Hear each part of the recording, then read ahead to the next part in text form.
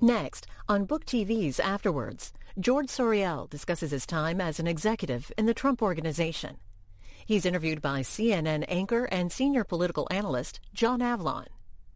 Afterwards is a weekly interview program with relevant guest hosts interviewing top nonfiction authors about their latest work. George, thank you for joining us here on Book TV. Thank you for having me, John. It's my pleasure. Well, you've written an interesting book about Donald Trump and your experiences with him, primarily before he was president. You're sort of the man you call a blue-collar billionaire, a loyalist, a visionary, that sort of thing. And it really does sort of pull the curtain back in certain ways. But I want to establish a couple of questions up front. Sure. One, you just left as EVP of the Trump Organization, but you were there working for him during the writing of this book, correct? That's correct. I started working in the Trump Organization at the end of 2006, and I literally just resigned this past Friday, June 7th. Oh, mazel tov, as they say. Thank you, thank you. And also your co-author, Damian Bates, his wife is also an EVP at the Trump Organization, That's correct. She's on the other side of the ocean. She's EVP and General Manager of Trump International Golf Links in Aberdeen. I just wanted to get that out there just to establish the framework. Did you, in the writing of this book, give a copy, advance copy to anyone in the Trump Organization to review before it was published? I gave everyone a final copy. Now, look, I did a number of interviews, so there was some fact-checking going on, but no one really saw anything until it was done, and that was including the president. I mean, he got the final copy that you have. That we had. Did he make any edits in it? No, there was no, at the beginning, from the outset, Damian and I endeavored to not go down that path. If they were going to let us do it, they had to trust us. They had to trust what we would do. And no, there were no edits aside from basic fact-checking. Good. Well, and you were a lawyer at the organization, so I know a lot of those particulars play a big role. Tell me, and the audience, the thing that they might not understand about Donald Trump, despite the fact he's probably one of the best-known people on the planet. Well, I think one of the, it's interesting. I've obviously been talking to a lot of people about the book, and, one of the things that strikes me is that there's this misconception out there that President Trump is a guy that doesn't listen to people. He's a guy that steamrolls over other people's opinions. He does whatever he wants. And as a guy that worked very closely with him on a number of projects for many, many years, I think the truth is actually the opposite. I'm kind of taken back to an experience I had very early on in my career with him, where we had just finished up a difficult day in a construction site. There were a whole number of issues that we were dealing with. Some things were going our way, some things we weren't happy about, but it was a long, tough day. And we were just walking across the site, just me and him, and he said to me, George, people will frequently ask me, how did I do it? How did I get successful? How did I accomplish everything I did? And I tell them, look, it's really easy. I look around the world, I see what people want, I listen to people, and I give them what they want. And I give the people what they want. I give the people what they want. And it's really simple. They're simple words, but there's really a profound wisdom in that statement. Look around the world. I mean, this is advice now that, like you, I have small children. And, when I talk to my son, I tell him things like that. Don't just go through the world blindly. Look around. See what people like. See what people don't like. Be aware of your surroundings. Because really, that ability to listen and understand, it's a fundamental aspect of, I think, what ultimately is going to make you a success or a failure. I mean, look, we have things like education, going to the right colleges, all that stuff is important. But what I found is that there's a lot of people that they don't know how to listen. And if you don't know, let's take in a applicable context like the work environment, okay? If you don't know what your superior wants, you're just flailing, you're wasting your time. So that simple ability to take it back to your original question, he's a guy that really, I think he has his pulse on what people want. And you also say listening. He listens to other people. He solicits their opinion. I wonder why you think that's not more apparent in his presidency. He's not known for, publicly at least, listening to experts. He's somebody who goes with his gut, seems to have deep beliefs, and will stick to that, despite what some people might tell him are the facts. Now, Some of his coworkers seem to think that's an inspirational quality. He has the ability to envision something and achieve it. But explain to me the gap between that Donald Trump you worked with and what many folks see. Well, I think there's a big difference between listening and absorbing and then ultimately, look, in no way, shape, or form am I going to suggest that, he's going to do what he wants to do. So although he may take in a lot of information, he may seek to get the opinions of many others, and I think he does take them into consideration. It's not like he just goes in one ear and out the other, as they say.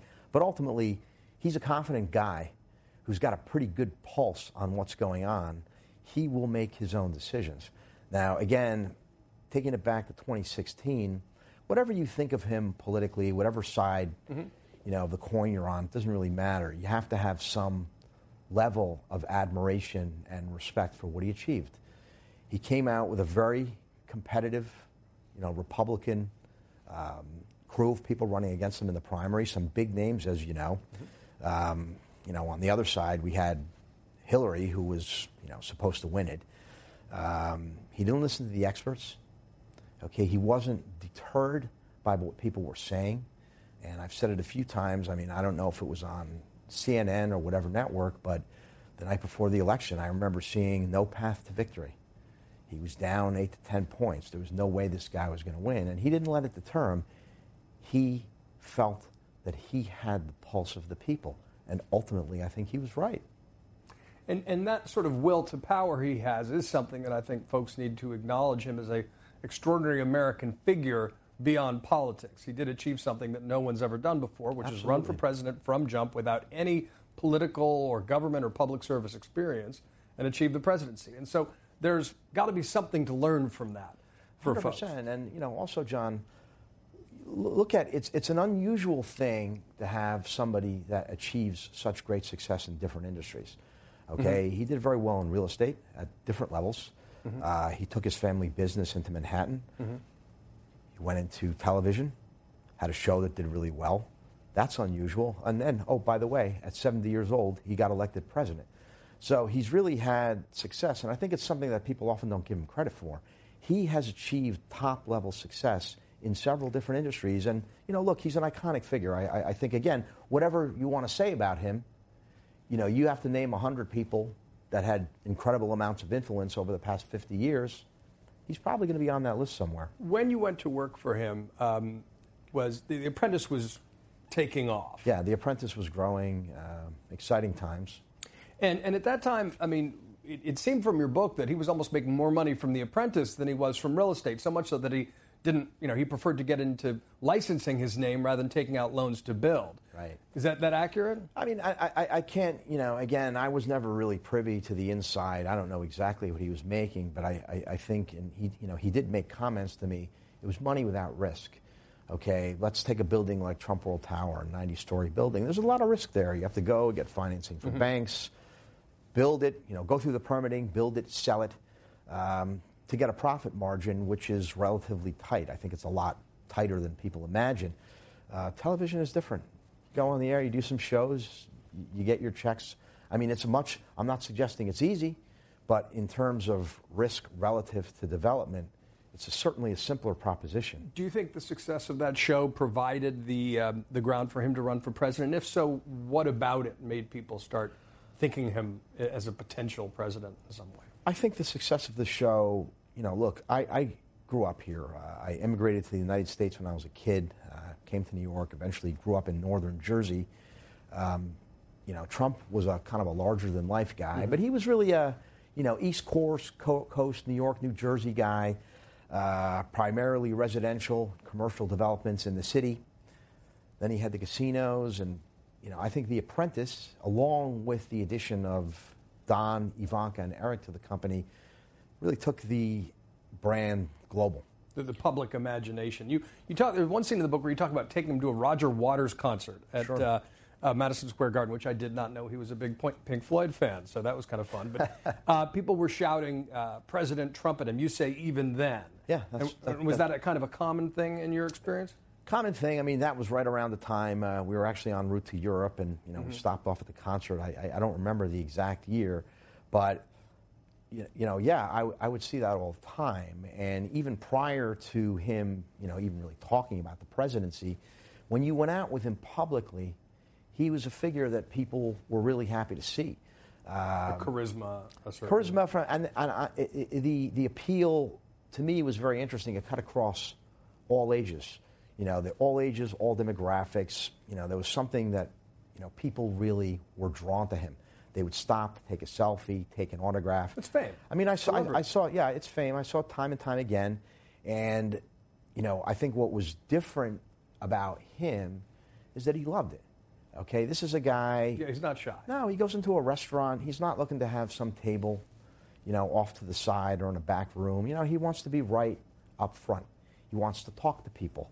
When he goes to his clubs, it's not uncommon for him to go table to table, talk to everybody that's there. Mm-hmm. He's a very sociable guy, remarkably easy to talk to, and you've probably met him. Very approachable, down to earth, disarming, not what people expect. When he was in that period where people were saying a run for president, and this was around 2012, had he ever talked to you about the presidents he most admired, the political figures he most admired? I never spoke to him a lot about presidents that he admired. I mean, it's well known that he had a strong affinity for Reagan. Also criticized Reagan a great deal in the late 1980s, criticized him about Japan. But that's fine. I mean, look, I think that's one of the refreshing. You don't have to support every single thing that someone does. I kind of lament for the days where, look, I'm a Republican, I vote for Republicans. But if I see a Democratic candidate that's got a good idea, I don't think there's anything wrong with that. Well, Donald Trump felt the same way. I mean, he donated to plenty of Democrats. Yeah, and I think it's unfortunate. I don't want to have a discussion about, where it came from, but it's okay for people to be like that. It's okay that you have a friend, that supports another candidate, and I think a lot of that has been lost. I agree. Although I do think that the division that some of the mainstream media suggests, I don't think it's as pronounced as we're led to believe. I think at the end of the day, people are pretty simple. They're kind of like you and me. What do I want in life? I want to have a stable country. I want to have a place where I could work, prosper. I want to have a nice future for my kids. Mm-hmm. I want to have assurance that the government is protecting me, looking out for my interests. And I think people of all, whatever the demographic, it's the same thing. Yeah, no, I don't think we're as divided as we're led to believe. I completely agree with you there that the American's not as divided as it seems, but certainly our politics are more polarized than the people. And do you think that Donald Trump has exacerbated those divides as part of his political rise? I don't know. I don't know. I don't think it's solely him. But not solely him. I'm just asking, do you think he, in your observation, in his public persona, perhaps not privately, has exacerbated those divides? I think that people from time to time just get too excited about something that was said or something that was done. And look, I'm not for a minute suggesting that words don't matter. Mm-hmm. And you're a lawyer. They do matter. And I would be disingenuous if I didn't admit that, look, other things that he says that I might not say, of course not. Like what? I don't want to get into any details, but let's just keep it general. But that doesn't matter. You don't have to. Is there anyone on earth that you agree with every single thing that somebody said? As Ed Koch, the former mayor of New York, once said, if you agree with me 9 out of 12 times, vote for me. If you agree with 12 to 12, see a psychiatrist. So we got that kind of variation. But, I mean, again, you have this incredibly close relationship with this president before he runs. And so you've got unique insight into who he maybe really is and how much of a role he's playing for his political base for the country. Just to go back to what we were discussing, I don't mean to not answer your question. I think it does answer your question. When Barack Obama was elected president, I didn't support his policies. I didn't really like the guy, to be honest with you. I thought he was intelligent and capable, but I shook it off the next morning, and I woke up and I said to myself, look, a lot of people seem to be happy that he was elected, and like it or not, he's now my president. Mm-hmm. And I wish him well. And I'm going to support him, okay? Because if he does well, I'm living in this country. Yep. We're all doing well.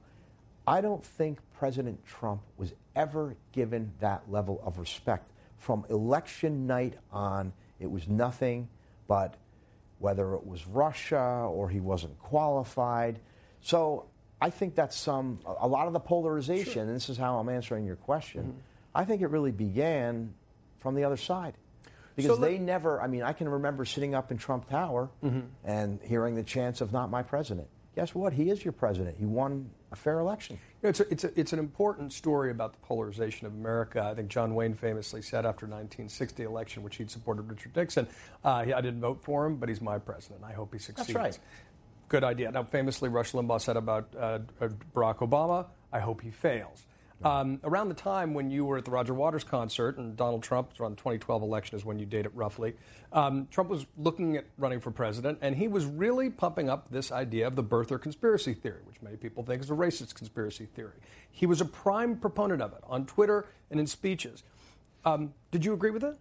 I don't agree with that. Again, that's old news. It's not really something that I want to comment or talk about.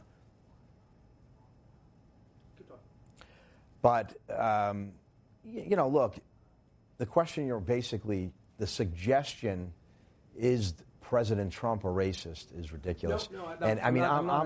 I'm living proof. I myself am an immigrant from a diverse background. And he treated me very well. I want to be clear. I'm not calling Donald Trump a racist. I'm saying that conspiracy theory was racist. Would you disagree with that? It's an old, no. Look, I don't want to comment on it. It's an old story. Did he ever comment to you in private something that, maybe said, give the people what they want? Was it something he really believed, or was he something he thought worked for crowds? No, I think it's something that he believed. And, in the end, look at our business. We're, developers. Let's say we're building a hotel and a golf course. Obviously, everything we're going to do is going to be, the end game is to make people happy, to enjoy it so they come and they support the place. So certainly in our world as developers, giving people what they want is a recipe that works. And I think he applied that simple maxim to politics. And was it unconventional? Yeah, it was. Okay, but it worked. And he overcame obstacles that no one else has. No question about it. Came out of nowhere. So I think there's a lot of wisdom in that simple advice that he gave me on the construction site that day. Just see what people want. Give it to them. There are a lot of aphorisms and kind of business maxims. Your book really is sort of half a sort of a business success story based on your personal experience with the man who became president. And some of these are really about his incredible determination. It's clear, he is someone with extraordinary work ethic, great drive, somebody who, even his critics acknowledge, raised his children really to be on the straight and narrow, didn't treat them in an entitled way, always told them not to drink, not smoke. And that's an achievement in upon itself. And I think his ability to bounce back, the advice he gave you when you were working in Scotland on his golf course after you had a couple of setbacks, and you should tell the story, is, bounce back. Right. Don't let it get you down. On the one hand, he's had the reputation for elevating people based on gut and loyalty to jobs they haven't done before. It's sink or swim. Right. Don't ask me any questions unless you need to, but go and do it. Right. Well, hey, I'm living proof. On the other hand, you tell a fascinating story about a greenskeeper named Andy. I think he has a more elevated title than that. Right. Who pruned trees on his golf course. Right. And did his job, did what was required to do. But Donald Trump went ballistic on him and said, if I rip off your arms, will you be healthier? Yeah, so where's that balance between micromanagement and go ahead, go do it, don't tell me about it unless you have a problem? Well, that's just a funny story, and I think, look, obviously he's aware that you prune trees, and sure. he understands the logic behind it, but I think the point that he was trying to make, and he did it very forcefully, was listen to what I'm telling you.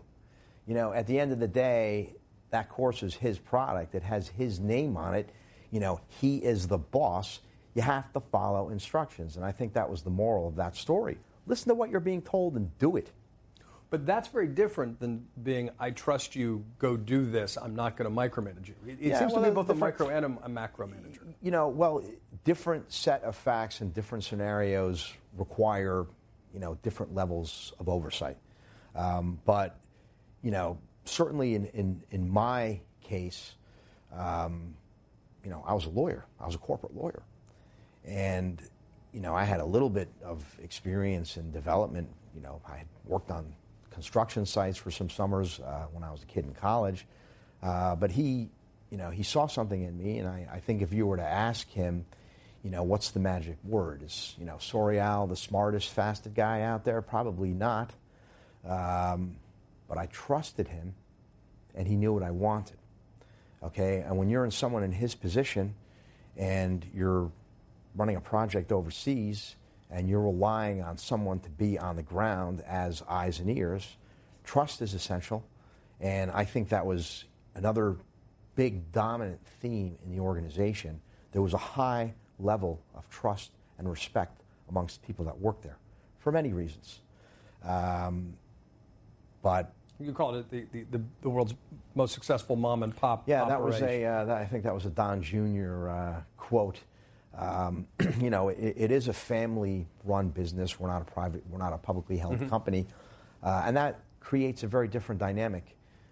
For somebody like me that was out building things, I came to work every day, and I looked at people in the eye that were spending the money.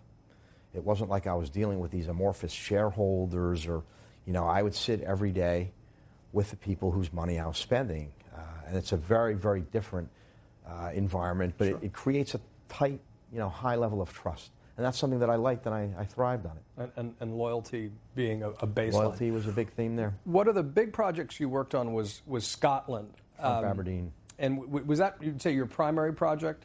That was really the, I came into the company, the whole, process, how I met Mr. Trump, was an interesting one. But, as it turned out, I have kind of a crazy background. My father is a Coptic Orthodox Christian from Egypt. He left late 50s, early 60s due to discrimination, was studying medicine in England. My mother is Scottish, from the Isle of Lewis, born in Stornoway, which is the same island and town that President Trump's mother is from. What are the odds? Odds are incredible, and I was in private practice. I was representing a group of individuals that were trying to develop what is now Trump Bedminster, and they were having some issues. Trump came along, bought it out, and the groundbreaking ceremony, I literally was standing at a buffet about to get some shrimp. True story. It's a Saturday morning. I just walked up to him. I said, "Hey, look, I'm George Sorial. I was working at this law firm, Dakotas Fitzpatrick, and I work with Jason." And I just said, "Look, is it really true your mom is from Stornoway?" Because those were Wikipedia didn't exist back then. And yeah, what do you know about Stornoway? I said, "Well, that's where my mom is from, and for the first 20-something years of my life, that's where I spent my summer holidays."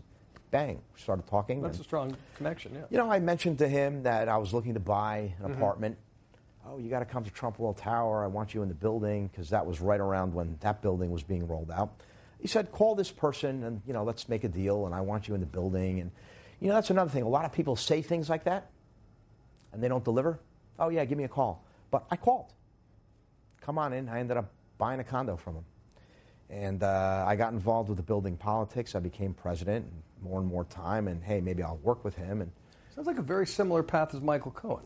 Yeah, well, Michael Cohen, both Michael and I were involved in that. There was a situation with Trump World Tower. Michael owned a number of units there. I owned a unit, and I lived there. And we both got involved and took care of the problem. And that kind of brought me closer into that world. And I started to talk to people that I'd worked with. But he was a friend of yours, very close, Michael was personal a friend of and mine. coworker. Michael was a friend of mine. And since you mentioned him, I think we're all stunned at what happened. It wasn't, I think one day Michael will deeply regret what he did. Okay, now, I hope he's using his time in prison wisely. Mm-hmm. I don't have any malice, despite the headache that he's caused from all of us. Mm-hmm. I hope he uses that time wisely and comes out a better person. But make no mistake about it, he's there for his own crimes. He didn't pay taxes. He defrauded banks. He lied to Congress. He also facilitated campaign finance payments to Stormy Daniels on behalf of the president with the president's own checks. People don't go to jail for FEC violations. But you don't contest that. Okay, I wasn't involved. Okay, I can't, and I'm not trying to evade your questions. I don't know anything about that stuff. Anything? Okay, I don't. I mean, beyond what I've read, like Well, you worked you in and a I. very close No, office. I worked in. By that point, I'd been working in Palm Beach for 4 years. I left the Trump org base in New York at the end of 2014. I did not Before the campaign. Before the campaign, I did not set foot in Trump Tower until after the election. I did not set foot once in Trump Tower. Interesting detail. I want to go back to Scotland for a second because Sure. you spent a lot of time there. One of the fascinating stories is Donald Trump. I was going to say President Trump, but then just Donald Trump getting in a huge fight about windmills. Right. This was a huge issue, and he really seems to hate windmills.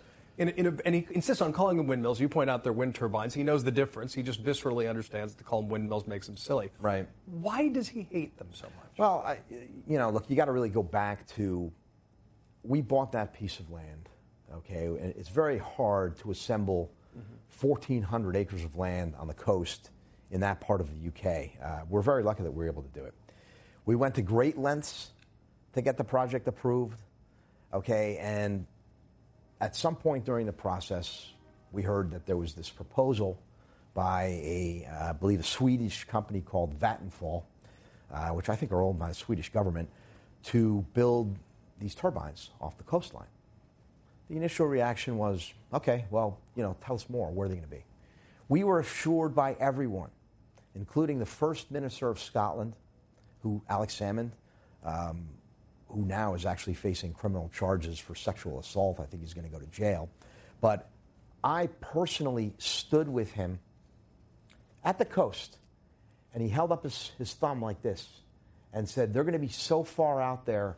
The quote from him was, it's going to be like a thumbnail on the horizon. It was more like a fist, huh? Well, we went forward at great expense. We were probably 3/4 of the way through building the first golf course along with roads and infrastructure.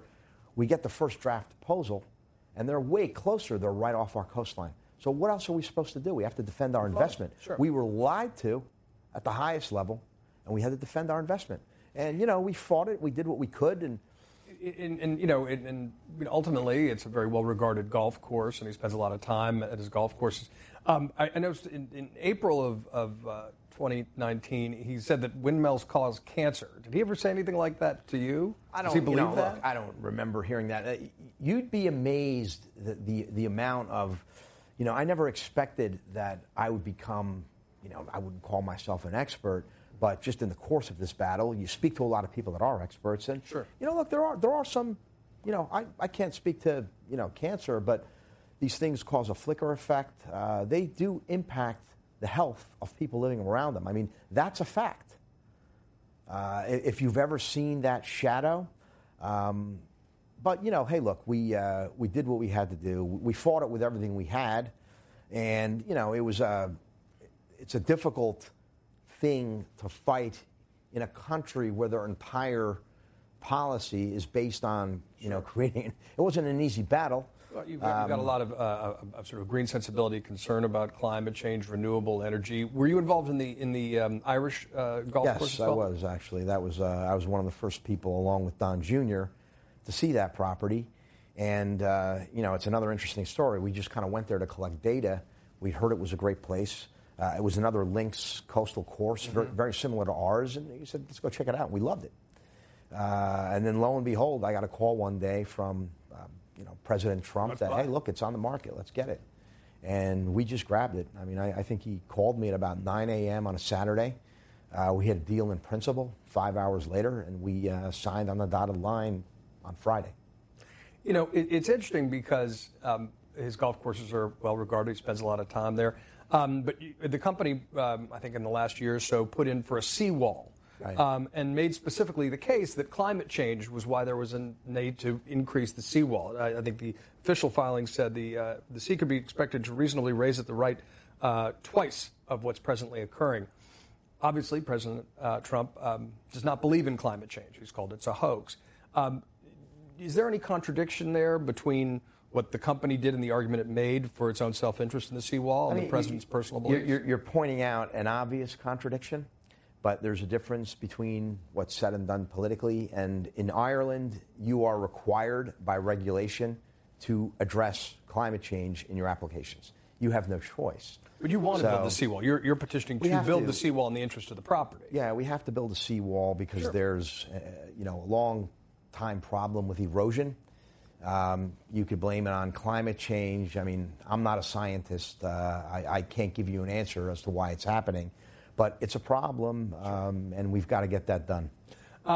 When you have a whole chapter, it's fascinating, about all the people who tried to sort of default during the fiscal crisis. And you were relatively new at the company. Right. And you said that President Trump was then in a very strong cash position, in part because of The Apprentice. But there's a fascinating detail around that time that I don't recall being mentioned, which is the relationship with Deutsche Bank, where he'd taken out a loan, I think it was around $640 million. And then when the fiscal crisis happened, he sued Deutsche Bank, saying that they were partly responsible for the global calamity, I guess under the act of God provision. As a lawyer, I mean, that's a, whatever else you want to say about it, it's a pretty gutsy move. I think chutzpah would be the term we'd use in New York. Sure. Were you involved in that? I wasn't involved in it, and look, John, you know that I'm a lawyer. Although I'm no longer part of the company, it's just not appropriate for me to get into the air, that type of thing anyway. But I wasn't typical, though. I mean, look, I think he's made a very good career out of using litigation and the laws to his advantage. I mean, it's something that he's very skilled at. And from a lawyer perspective, and was he somebody who would use the threat of lawsuits as leverage in deals? Absolutely. I think he'd be the first one to admit it. And, look, John, in our business, it's a tough business. It's not easy. Sure. People take a look at, people look at buildings and they think they just sprout out of the ground. I mean, the amount of work that goes into it, it's a tough business. And sometimes, you have to flex your muscle and litigate. That's just how it is. Well, and toughness is one of the real themes of Donald Trump. That's right. I think your co-author's wife said that, all's fair in love and war. That pretty much sums up Donald Trump's approach to life. It's a dangerous world, okay? Look at the spectrum of issues that, whether it's him or anyone who occupies that office, is dealing with. Terrorism, trade issues, everything else. It takes guts. I mean, I don't think the Oval Office is a position that should be occupied by, someone that is not capable of being tough and handle conflict. And I think that's certainly something on both counts. He's very comfortable with conflict, and he teaches people to be comfortable with conflict. You know what? Conflict is a part of life, John. And, again, not to keep going back to the, lessons of teaching my kids, but, look, there seems to be this movement away from conflict. Okay, everybody's got to agree with everyone else. What anyone else does, everything is acceptable. And, look, I'm all for that. And I'm all for the concept of we all do need to respect each other more. I think that's great. Mm-hmm. But at the same time, life is tough. Okay, and adversity, it's just conflict and adversity are reality. They're the conditions. So, people have to be comfortable in dealing with these things. And, look, I think when you want to measure a person, okay, to really get the measure of a person, it's easy when it's easy. Okay, but you see how a person reacts when they're kicked or when they're down or how they handle adversity. That's when you see what someone's really made for. So I think it's character. And I think part of being, a happy, successful, well-integrated person is you have to learn how to manage conflict. And you have to learn how to manage adversity and deal with it. That is life. You think Donald Trump's a well-integrated person? I think he's a well-integrated person. I think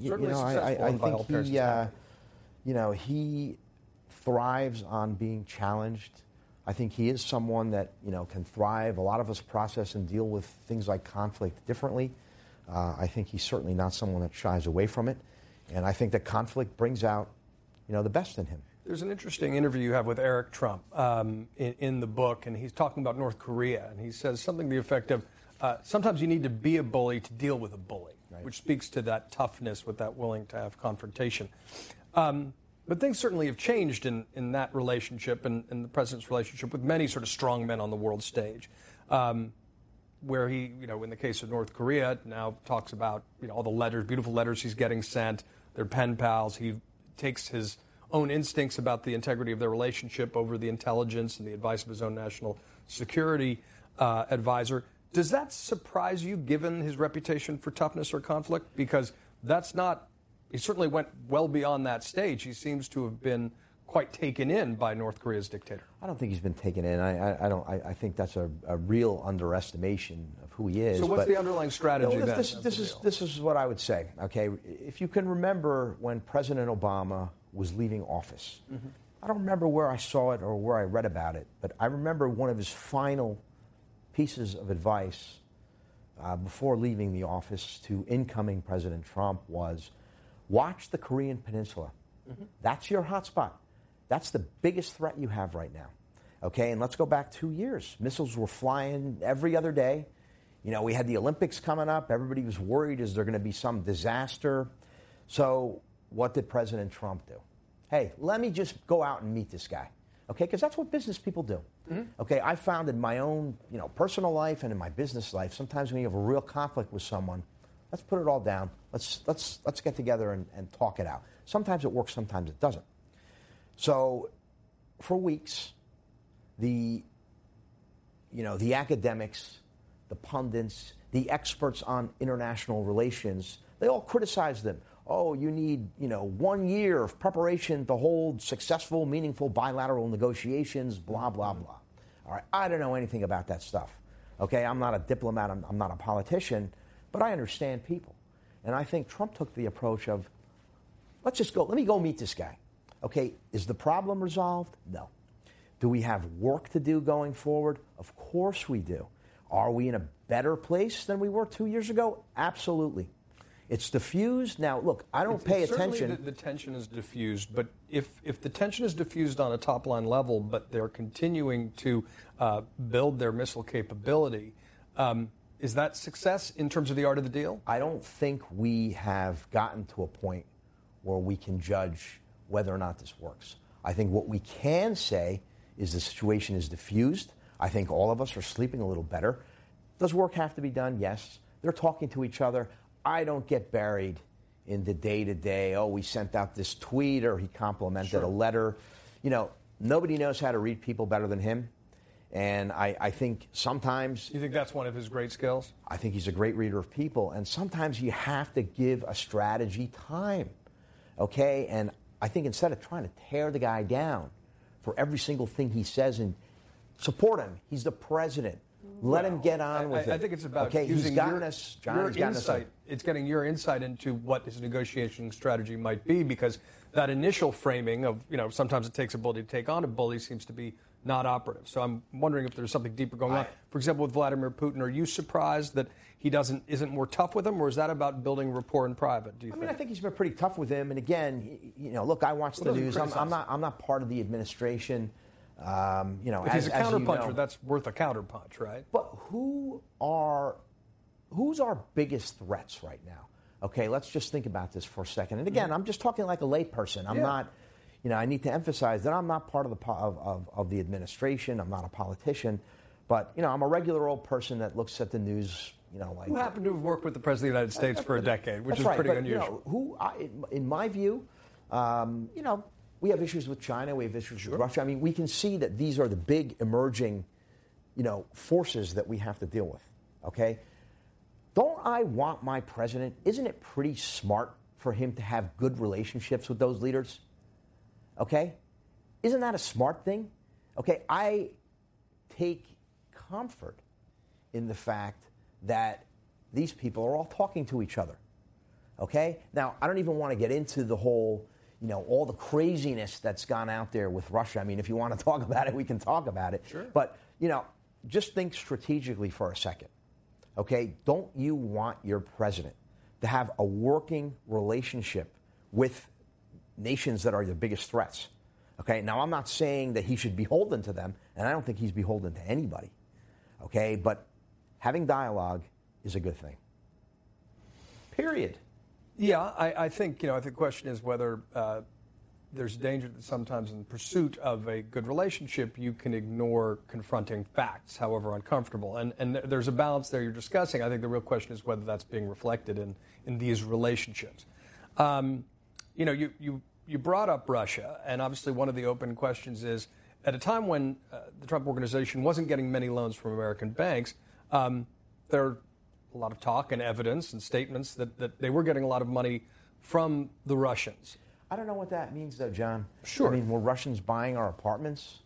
You know, they have money. I mean, in cash. You know, but what does that mean? I mean, you talk to any developer, you talk to any New York developer at our level that produces product like we do. There's a lot of Russians buying those units. Why? Because they have money. Okay, and at the same time, they also recognize quality. So I don't see the issue there.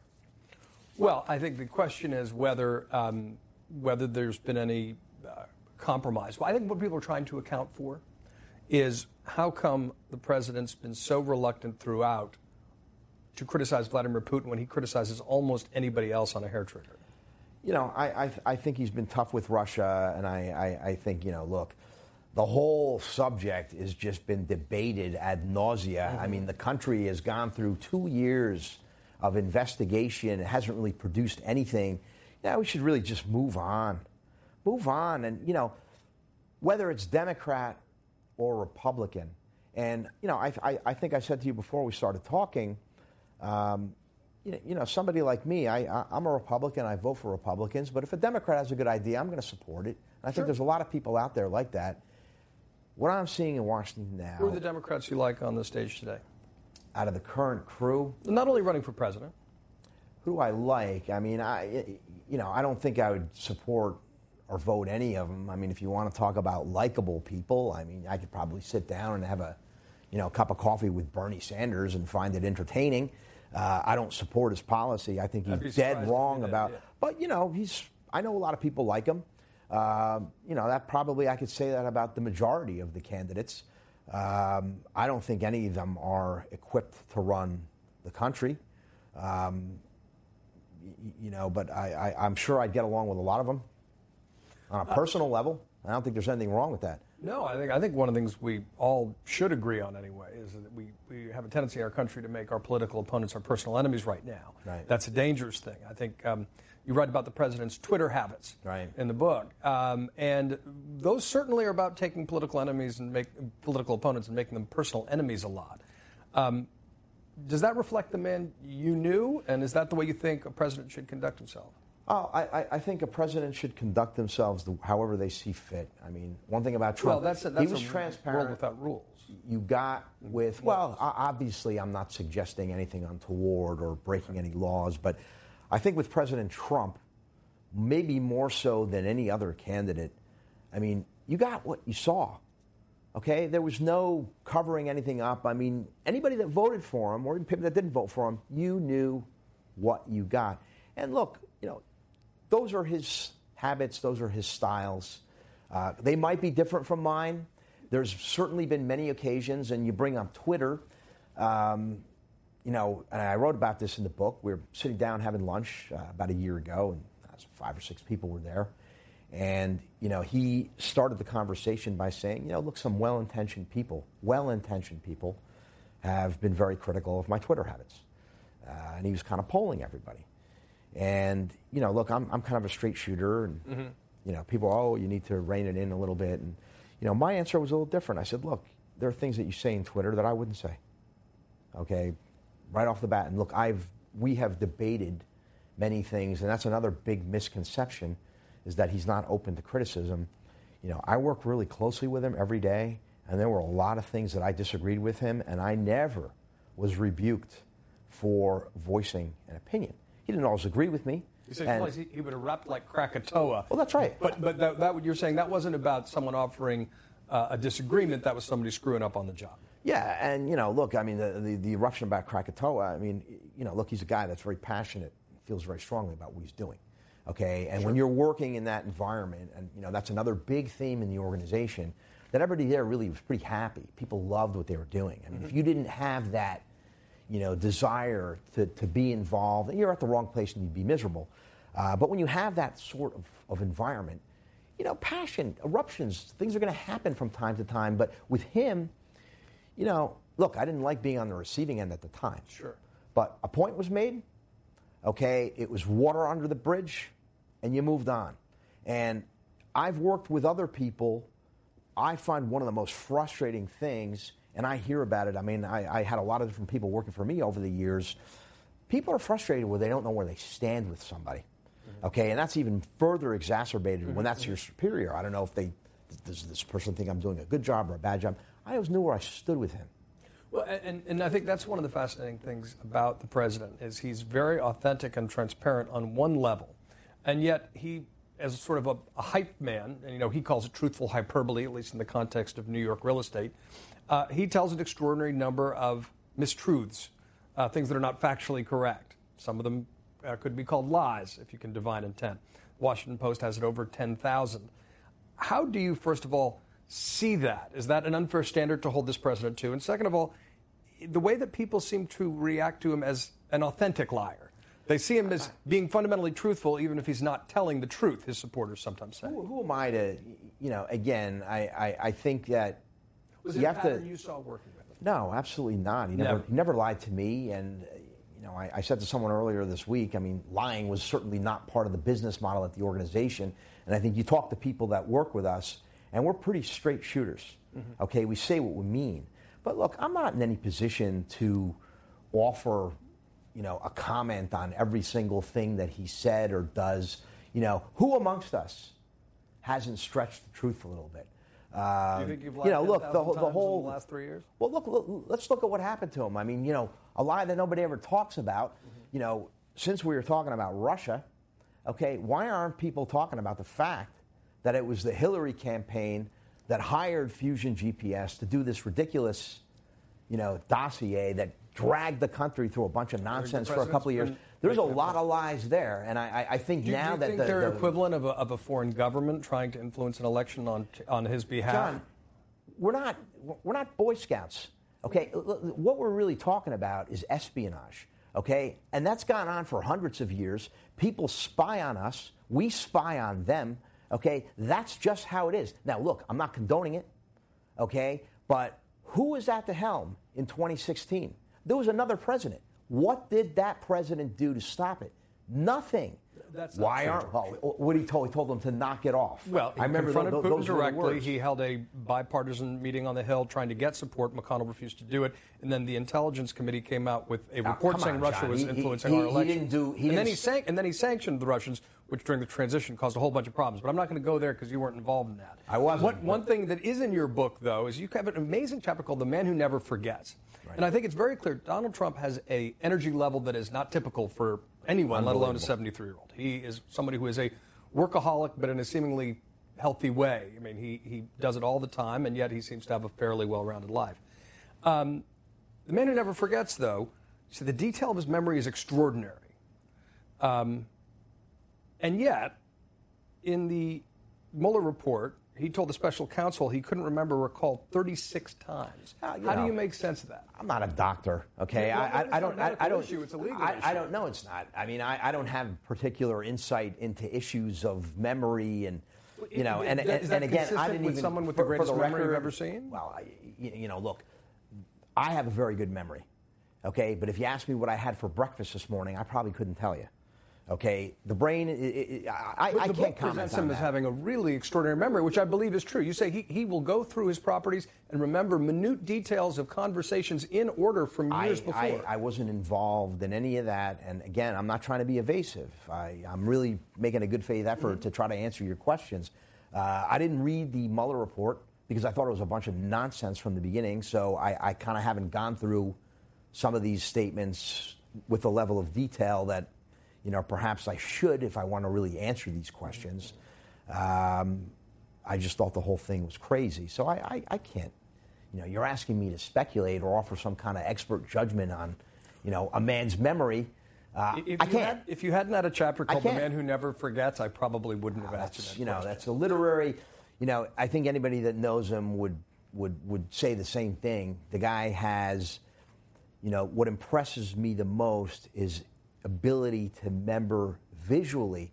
I mean, there would be times where, I'd be in Scotland, let's say, and I'm out on the 9th hole, and we're having some issue positioning a bunker. And his ability to remember every blade of grass or there's a little bump in the terrain, I mean, his brain, he's got a tremendous ability to retain that sort of detail. And one would expect that would continue to something as important as a presidential election. In your job as Chief Compliance Officer, that was your most recent capacity within the organization? Yeah, I came in as a lawyer and then very quickly got involved heavily in development. I still did legal things from time to time, but I was really, a development guy. But post-election, I switched back over and I took the position of EVP and Chief Compliance Counsel.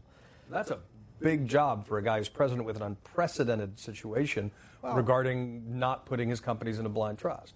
Well, it was going back, in hindsight, it's always easy to say, look, I've got all the solutions, but, let's take a look at what really was going on. It's not that, I think we were surprised, and I say that with deference and respect, but he got elected, and we had a very short amount of time to really figure out, how are we going to manage these issues. Had you thought about it before? I mean, you thought he was going to be elected, you say? You guys planned for that personally, contingency? I wasn't involved in the campaign. Right. I was physically, you were brought in to say, we've got to figure out how to handle this potential I was brought in because I think I had a reputation, I think I was trustworthy, and I really knew, I've been with the company a long time.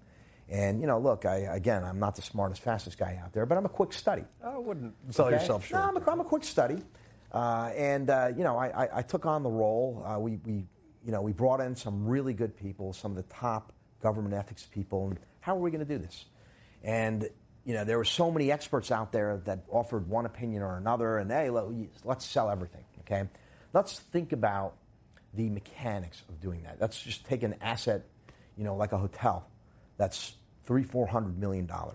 You don't just sell those things, okay? There's a long process to get rid of them, and then you have to vet your buyers. So that task of complete liquidation, complex, it would take a long time. So look, we did the best we could do with the advice. We took him out of the business.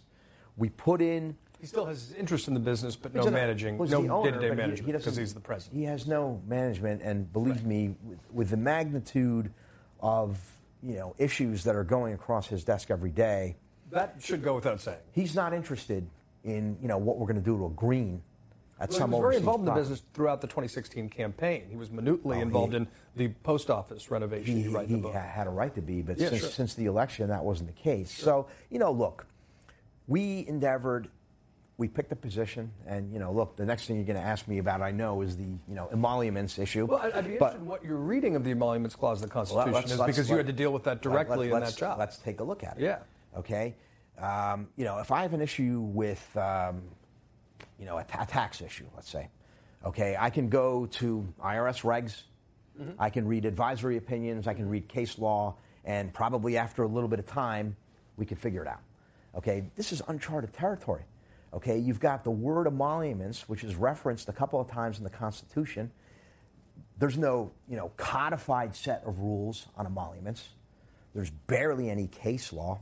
Okay, there's a split in legal. Anyone who tells you that's a definite violation of the emoluments provision, short of an extreme, ridiculous scenario, is wrong. But let me tell you what we did, John. We took the position, and we published it in a white paper, which was prepared by Fred Fielding, who's one of the leading government ethics, served many administrations. Yeah.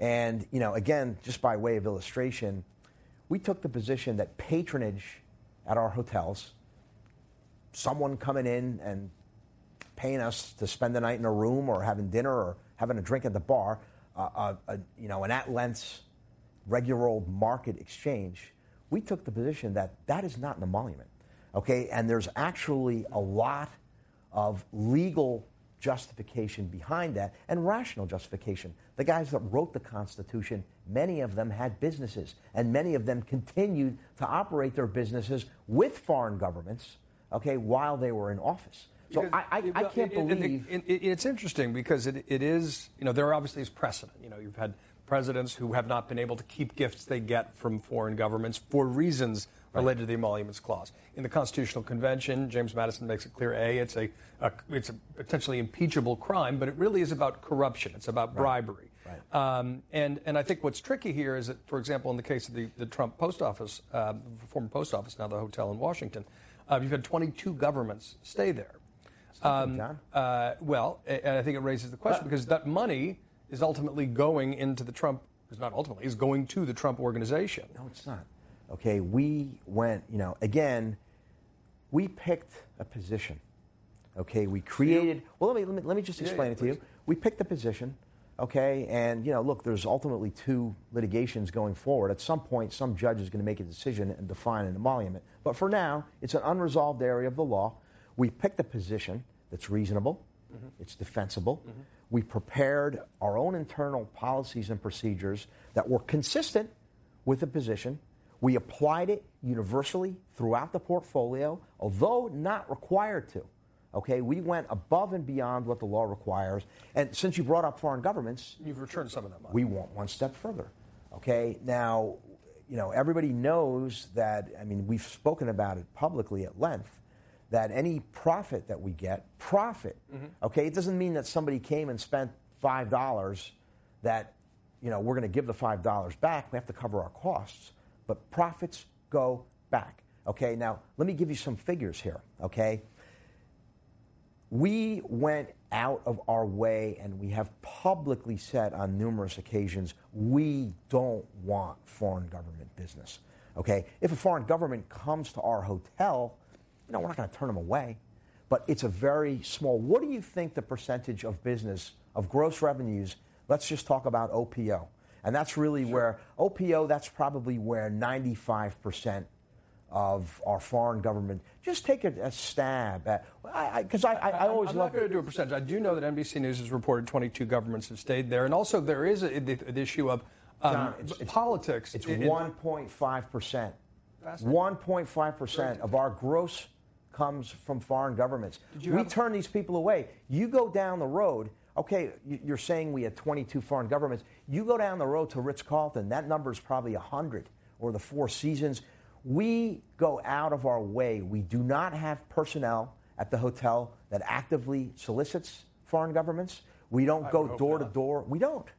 Okay? And did you have if they come, we take it. Did you have a conversation as Chief Compliance Officer about the overall appearance of issues of profiting off the presidency? For example, RNC money being spent at Trump properties, political events. Was that something that concerned you, or were you really under the emoluments clause that your primary concern, so it was foreign governments that you were trying to create the brightest division on? Well, of course, you're concerned about everything, but the hot issue was foreign governments. And again, although not legally required to, we went above and beyond, and we're now returning any profits, and we've done that for the past 2 years. And I'll tell you, that process is very vigorous. Okay, it's not a static policy that sits, on the wall in an office somewhere. I had almost daily dialogue with the general manager. I spoke to him all the time. We had monthly meetings, quarterly meetings. Annually, we'd sit down. If anything was even close, we'd throw it in the pile of, look, let's just do the voluntary donation because it's not worth it. But again, it's a small part of our business. The only, by and large, most foreign governments, the equivalent of their State Department, they'll let us know we need X amount of rooms and we need a conference facility. They're pretty easy to identify. We took some criticism from a certain congressman from Baltimore who said... Elijah Cummings, you seem to have a lot of good feelings about. I don't have, look, on a personal level, I respect him.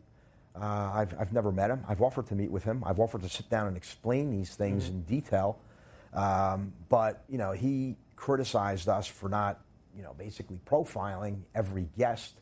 And actually, we acknowledge in our policy that there's going to be a couple of people that slip through. If a diplomat that we don't know comes in and uses his own personal credit card, okay, doesn't identify himself, nobody recognizes us, how are we going to catch that? But then again, what's the harm? Isn't this all done to prevent currying favor, whatever that means? If we don't even know that the person coming in is a diplomat, where's the threat of currying favor?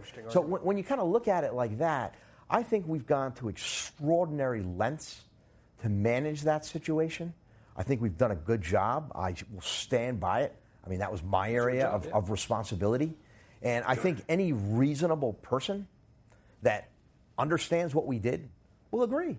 And then, when you extrapolate it 1.5% of one property, when you extrapolate that over the portfolio, we're not really making any money from foreign governments. It's just it's another fake narrative. Final question: Do you hope to play any role in the 2020 campaign? Look, I turned 50. I've got young kids. Living in a different state, kind of different place in my life. Will I support him in 2020? 100%, absolutely. I haven't really gotten there. I felt it was a difficult decision for me to leave the organization. I mean, these guys were like my family. Sure. I love the place. But I felt it was the right thing to do, on many levels.